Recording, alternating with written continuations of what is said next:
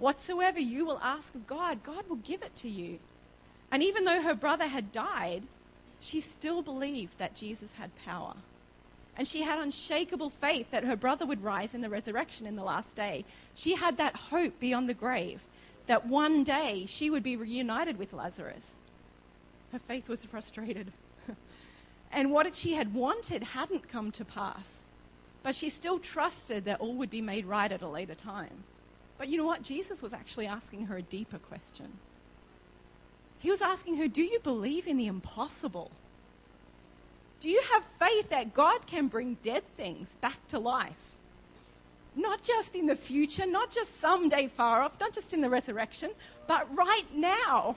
Do you have faith for that? Martha, how much do you really trust me? The Bible tells us that Mary and Martha had faith in Jesus. You know, they called for him when Lazarus was sick. Why did they do that? They knew that he was a miracle worker. He was their ticket to this is life is not going right, but Jesus can make everything right. So they called him. He was their friend. He'd healed many other sick folk. I'm sure they'd seen many fantastic miracles. He'd healed Peter's mother-in-law. It wasn't a strange idea to them to think that Jesus would come quickly, that he would come and heal this friend that he loved so much, so dearly. Yet what happened? Lazarus grew sicker and sicker, and still Jesus didn't come. I feel like hope just died a little more every hour as Lazarus' pain grew stronger and his body grew weaker. I can't even imagine the despair that his sisters felt watching him take his last breath, and then that unthinkable realization washes over them. Their brother, their only brother is gone. Where was Jesus? Why hadn't he come? Had something happened to him? Or, if he couldn't come, he had the power. Why didn't he just heal Jesus from Lazarus? I'll get the name right. Why didn't he heal Lazarus from a distance, as he did for the centurion's servant? Jesus could have done that, but he didn't. And sometimes we ask those same questions today in our pain and our suffering. Where is Jesus? Doesn't he know that I'm hurting? Hasn't he received my message? I prayed, I called for him. Where is he? Why doesn't he heal me? Why doesn't he deliver me from these circumstances that feel like death? We've all been there, haven't we? And if you haven't, you will. It won't be too long and you'll feel that way. It's going to happen because we're human. And that's the point. Because Jesus is the only one who can do these things. We have to trust in him. That's the whole reason. But you know what? Even in this most terrible of times, Martha and Mary still had faith in Jesus. When they saw him for the first time after their brother had died and he'd been buried, they both said the same thing. Jesus, if you had been here, my brother wouldn't have died. Even though they didn't understand, and in the midst of their bewilderment, they were still declaring that Jesus had the ability to make everything right, even if he hadn't done it in their situation. Now, if it was me, I'm really not sure how I would have reacted in their place. Have you ever thought about it? I mean, really thought about it. Maybe I would have been angry with this man who claimed to be my friend, and yet he deliberately delayed his coming. He didn't even make it for the funeral. Really? What kind of a friend is that misses a funeral of someone he apparently loves? Given the urgent request for a miracle worker and his closeness to the family, it actually would even have been culturally offensive for Jesus not to come. So on top of that, on top of the sadness, this is offensive. He's offended me. He should have been here. This is wrong. It's socially unacceptable for him not to be here, not to drop everything and come straight away. Who knows, maybe I would have refused to see him because he wasn't there for me in my hour of need. Maybe I would have rejected him as he seemed to reject me. Would I have clung to him and cried, pouring out my grief in a torrent that couldn't be stopped, yearning for what never again could be? we don't know how we react in these situations. It's easy to read the story because we see how it ends. They weren't at the end of the story. They were right in the middle.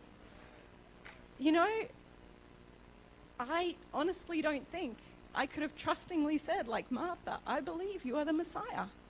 And I believe that my brother will be raised in the last day.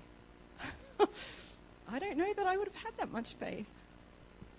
Now, we saw it in the little clip there, but Jesus' conversation with his disciples reveals that the purpose of his delay was twofold.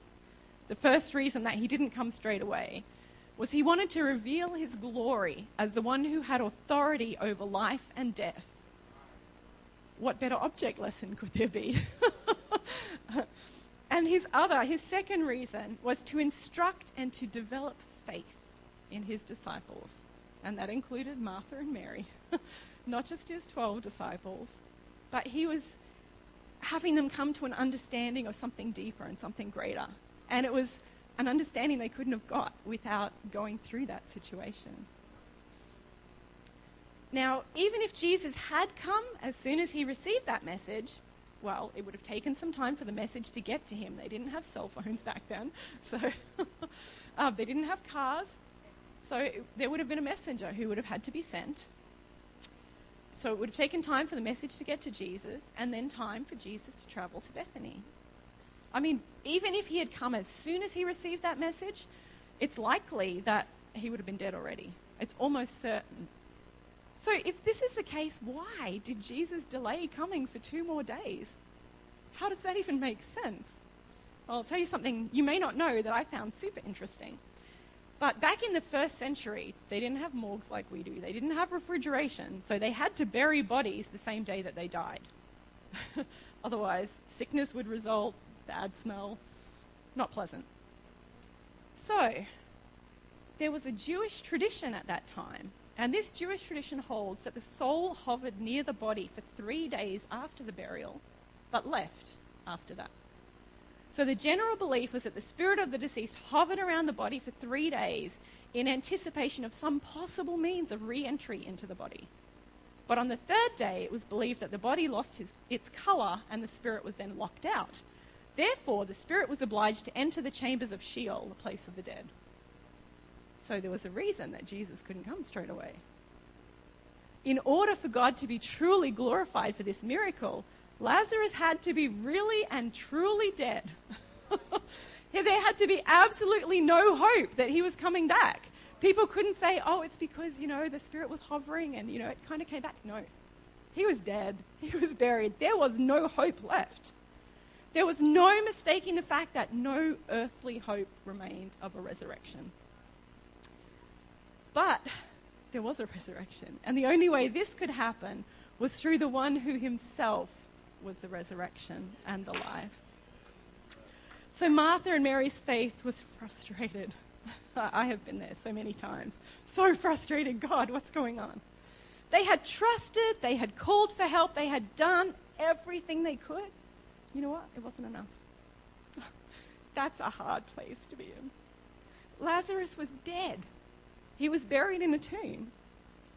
Their future was uncertain. We don't know if these women were married. The Bible doesn't tell us. But in those days, unmarried women were taken into the houses of their brothers to look after them because women couldn't, own property or have their own places.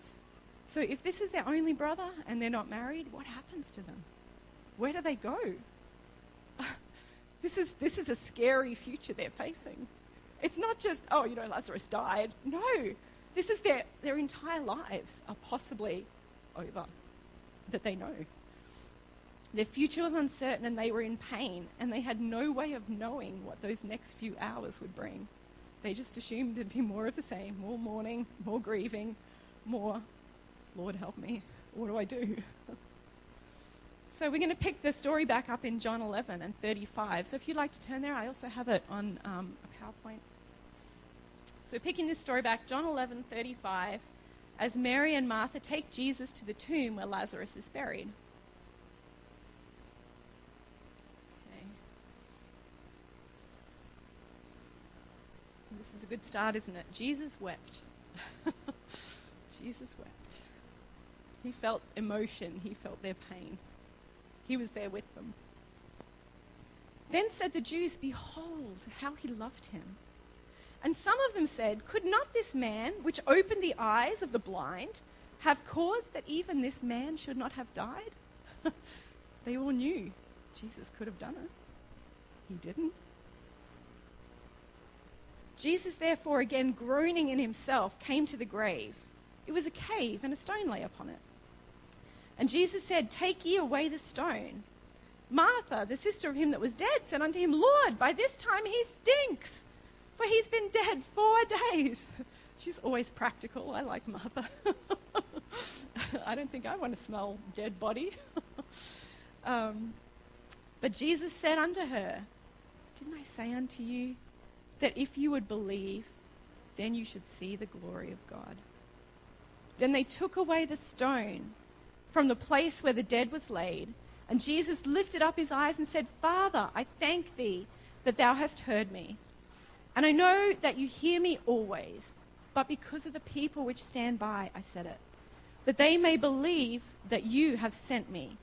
And when he had spoken, he cried out with a loud voice, "Lazarus, come forth." Sorry, just waking you up there, Cass. She jumped. I'm sorry, she wasn't sleeping. Just pick on you there. And he that was dead came forth, bound hand and foot with grave clothes, and his face was bound about with a napkin. And Jesus said unto them, "Loose him and let him go." You know what? Sometimes our miracle stinks. We would rather that God had showed up earlier. So we didn't have to go through all that pain and suffering. If he knew what we were going to go through, why didn't he stop it? You know, I don't know if anyone's ever thought about it from Lazarus' point of view. Consider it. While his sisters grieved his passing, he was the one who ultimately had to face the horrors of death. All alone. He was the one who drew what he thought was his last breath here on earth. He may even have believed that he'd been abandoned by Jesus. He hadn't shown up. You know, I'm pretty sure Lazarus would have preferred for Jesus to arrive in the nick of time and immediately heal him. Wow, wouldn't that be great? What an amazing testimony. How awesome. But you know, there's one thing that we often forget, because none of us likes pain. But what we often forget is that we were actually created for God's glory. We weren't created just for ourselves. We weren't created just to have a good life and for Jesus to do everything that we want for us. We would like it to be that way, but it's not. That's not what we were created for. And so while God would have received some glory for Lazarus' healing, that was absolutely nothing compared to the glory that he received from raising him from the dead. So because Lazarus went through that, God was glorified in such an amazing way. When Lazarus was brought back from the dead, it confirmed Jesus' authority to give life and to resurrect the dead. Jesus wasn't just saying, "Hey, I can come back to life." He was going, "I can prove this. I can show you this is going to happen. You can trust me. You can have faith in me." It proved his claim in John 11:25 that he was the resurrection and the life. In raising Lazarus, Jesus was demonstrating the validity of his own claim that he would rise again and that he had the power and the authority to do so. We often claim that we want God to be glorified in our lives. But what we fail to understand is that sometimes this can best be done in the midst of trial and persecution. If you can skip to the next slide, I think. Yes, okay. 1 Peter 4:9 says this, "Wherefore let them that suffer according to the will of God commit the keeping of their souls to him in well-doing as unto a faithful Creator." Hang on. Did I read that right? Really? Suffer according to the will of God? God wants me to suffer? That's not what I signed up for. Just being honest, that's not why I came into the church. I want to suffer. But you know what? Sometimes God brings pain so that our faith will be tested. And the way that we react in adverse circumstances is a witness to everybody around us. God knows what we can handle. I think there's a next slide there. 1 Corinthians 10 and 13 says, God is faithful, who will not suffer, sorry, I don't have it on there, who will not suffer you to be tempted above that you are able. That's an amazing thing when you think about it. He's not going to allow us to go through more than we can handle. So whatever you're going through now, he knows you can handle it. But you can't handle it in your own strength. You can only handle it by trusting in him. He wants you to make it through the test. He hasn't put you through these circumstances because he wants you to fail. That's not who my God is. But he wants you to trust in him, to know that, so you can understand that he's with you in every circumstance, every situation. And there are many times when our faith is frustrated. We can feel like we lack faith when God doesn't answer our prayers or he doesn't seem to be working in our lives. And we get so frustrated and we begin to wonder, do I even have faith? What's going on? You know, I thought I used to be able to trust God for everything, and now I find it seems so hard and maybe I don't have faith. No. When we begin to become critical of ourselves in our walk with God, we can start to think that it's just all in vain. I don't have enough faith. I don't have what it takes. I'm leaving. But no. In these times of doubt, I can tell you how to have faith. You want to know how? You can have faith by just being faithful. Just keeping coming. Come to church. Keep praying. Keep reading the word. Keep doing what you know is right. That is showing faith. It's being obedient to God's word. And even if you don't feel it, because we don't live by our feelings, that's, if we did, well, then we wouldn't be here, would we? But God is faithful to us, and that's what he's calling us to do. Have faith, trust him, and do what we know to do. So, we demonstrate our faith by choosing to trust when hope seems lost, when grief moves in, and when our future seems doubtful. You know what? God can do a miracle even when it seems way past the time for miracles. Mary and Martha no longer believed that their brother would live again on earth. They thought that was done. He's dead. This has never happened before, you know. No one comes back from the dead. They had faith for the past that Jesus could have healed their brother if he'd been there. And they had faith for the future, the hope that they'd be reunited with their brother at the resurrection of the dead at the end time. But they found it difficult to believe that God could work in the here and now. But you know what? Jesus completely overturned their expectations. It wasn't their incredible faith that caused Jesus to raise Lazarus from the dead. You know what? It was their faithfulness in simply continuing to believe in the one who could, but didn't. That's a hard place. And we know there's a place prepared for us one day, a place where all sorrow and crying and pain will cease.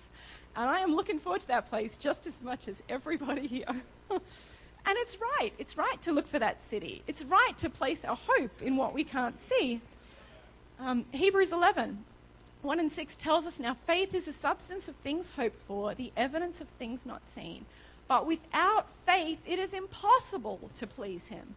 For he that comes to God must believe that he is, and that he is a rewarder of them that diligently seek him. So faith pleases God. And being willing to trust in a God that we don't understand, it's vital. It's even a normal part of our Christian life. It's supposed to be normal. It's supposed to be what we do because he is God and we are not. He is perfect. We are imperfect. We don't see the big picture.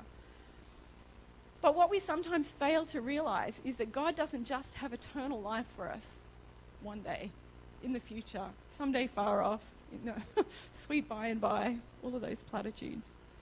He has abundant life for us today. Mary and Martha had given up hope of receiving a miracle in this life. Give it 4 days. their brother was raised back. In 4 short days later, they were throwing their arms around their loved one who had died and had been brought back to life. This is amazing. This is mind-blowing. Who could even have anticipated that? And I wanted to share a story with you. If you go to the next slide. This man is Brother Daniel Seagraves. He's one of my professors over at the school in the States that I went to. He's written many books, and this is from a book of his. I think it's called Where is God When I'm Hurting? And he says this: while God knows and honours our need to mourn, he also hopes we will turn to him in our suffering so that he can comfort us. He hopes we will know that this life is not all there is, that our faith in a brilliant glory to come will help us to know that our present darkness will not prevail. I want to tell you a little story about that man. That lady standing next to him is his wife, but it's not his first wife. He was married for, I'm not sure. I didn't write that down. A long, long time. He's in his mid-60s now, I believe, and his wife passed away in 2009. And they were both at Bible college together and got married when he was like 18 or 19, so they were together for a long time. And his wife, Judy, was diagnosed with an aggressive form of cancer. She had inflammatory breast cancer. She was diagnosed in 2009 and she passed away in 2011. Oh, here we go. Leaving behind her husband of 46 years. So they'd been together a long time. And I wasn't at the school to see this happen, but people who had been there, he's such a sweet man, so sweet. And they said the pain that he went through, like it was painful watching him grieve. And it was hard to see. And he was devastated, as anyone would be. And I guess maybe he'd given up, oh, this is it, my wife has died, what do I do now? So it was terrible. He thought it was over. That's it, my life's finished, my wife's dead. What do I have left? But there was a lady that he knew. He and his wife were friends with the man and his wife. And this was a lady whose husband had died in 2008. So she was also a widow. And they knew each other, but never thought anything of it. And I want to read it. It's kind of a funny story. So I found an article that was written, interestingly enough, they bought a home. So it was on some St. Louis Post-Dispatch that was actually advertising the home people that they went through. But this is their story here. It says, you don't have to be around Daniel and Susan Seagraves long to notice they never seem to stop holding hands. They gaze at one another with the admiration of typical newlyweds, though their love story is anything but. Fate stepped in, not fate. We know God stepped in. When Daniel, a professor, sat down to compose an article he'd been asked to write for a magazine. While writing, his mind focused not on the article, but rather on finding a date for the concert he was planning to attend in the coming days. So Daniel did the only thing he knew to do. He prayed. And just an hour and a half later, Daniel opened his email account to see Susan's name at the top of his inbox. Now, what they don't tell you in this story is that one of the students at UGST had sent out an email to a whole bunch of people, I think, with a prayer request. And this lady, Sister Susan, had, instead of hitting reply to him, had hit reply all. So every single person on that list got her email, including Brother Seagraves. And he had just prayed, who can I invite to this concert? I really want to go to it. I have no one to go with, Lord, Suddenly there's this email with her name at the top, and he'd known her from previous. It's like, okay. So going on with the story, it says, he worked up the courage to send her a message. That following Saturday evening, the pair attended a concert and enjoyed the evening a great deal. The two began text messaging each other. It was sort of like passing notes, Brother Seagraves joked. It was a lot of fun. Susan describes the whirlwind romance that follows. We went out every day, she said. 9 days, and 9 dates later, he proposed to her. How's that for quick? She said yes. I had no hesitation, she said. Others take comfort in the Seagraves story. We've given a lot of people hope, Sister Seagraves remarked. We were both grieving. We had both lost our spouses. We both would have been married to our spouses for the rest of our lives. But we found a new love, a great love. It is wonderful, and now we have a new home and a new beginning. And he remarried her in September of 2013, and that was a really good year because I was taking classes with him and he was in, I'm getting married, so he hardly marked us at all. It was just like, you're all good, you can all have A's, not quite. But it was really nice times. But it was so sweet to see him and to see that new hope and that new life that was unfolding. When his wife passed away 2 years before that, he could never have imagined that that's what his future would hold. So, Cass, if you can come and play, please. I'd just like to ask everyone to stand, and I have some questions for you. What situations in your life have you given up on? What circumstances have you been through that you feel like God cannot redeem? Are there dreams that you once cherished and looked forward to that have just died? You could be in a waiting period, unable to see the end of the story. We love to read Romans 8:28. It says all things work together for good, but it doesn't say that all things are good. Sometimes we go through things we don't want to go through. We may never receive what we want in this life. I think about John the Baptist, who believed in Jesus. Did he get his life back? No, he was beheaded. We go, we don't understand. Why did this happen? We don't always get what we want. We may always bear the scars of past hurts or the consequences of someone else's wicked actions. But we also know that God can heal. He can redeem. He can breathe life into even the most dead situation you can ever imagine. Mary and Martha, like Job, they didn't see the end of the story. They had to live through the pain and the suffering.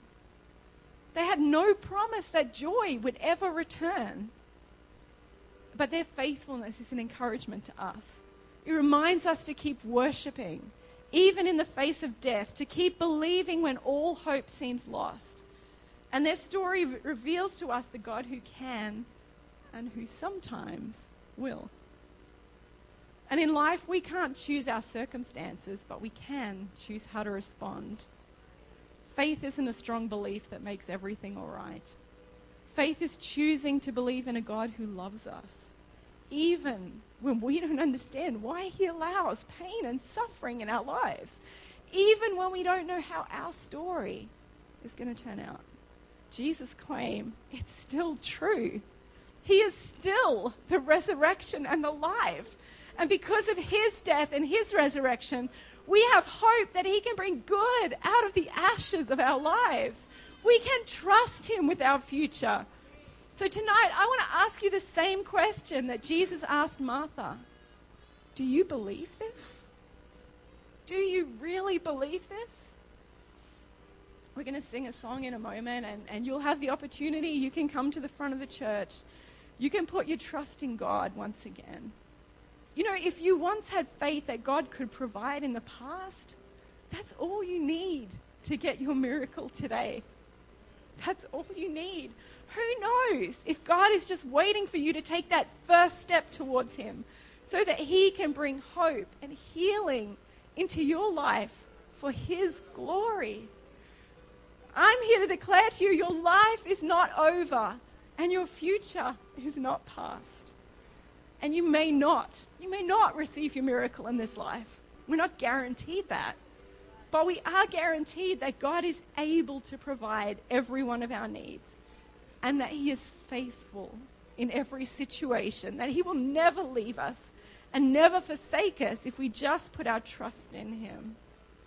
If you just want to dedicate your life to God again, if you need a miracle in your life, please come.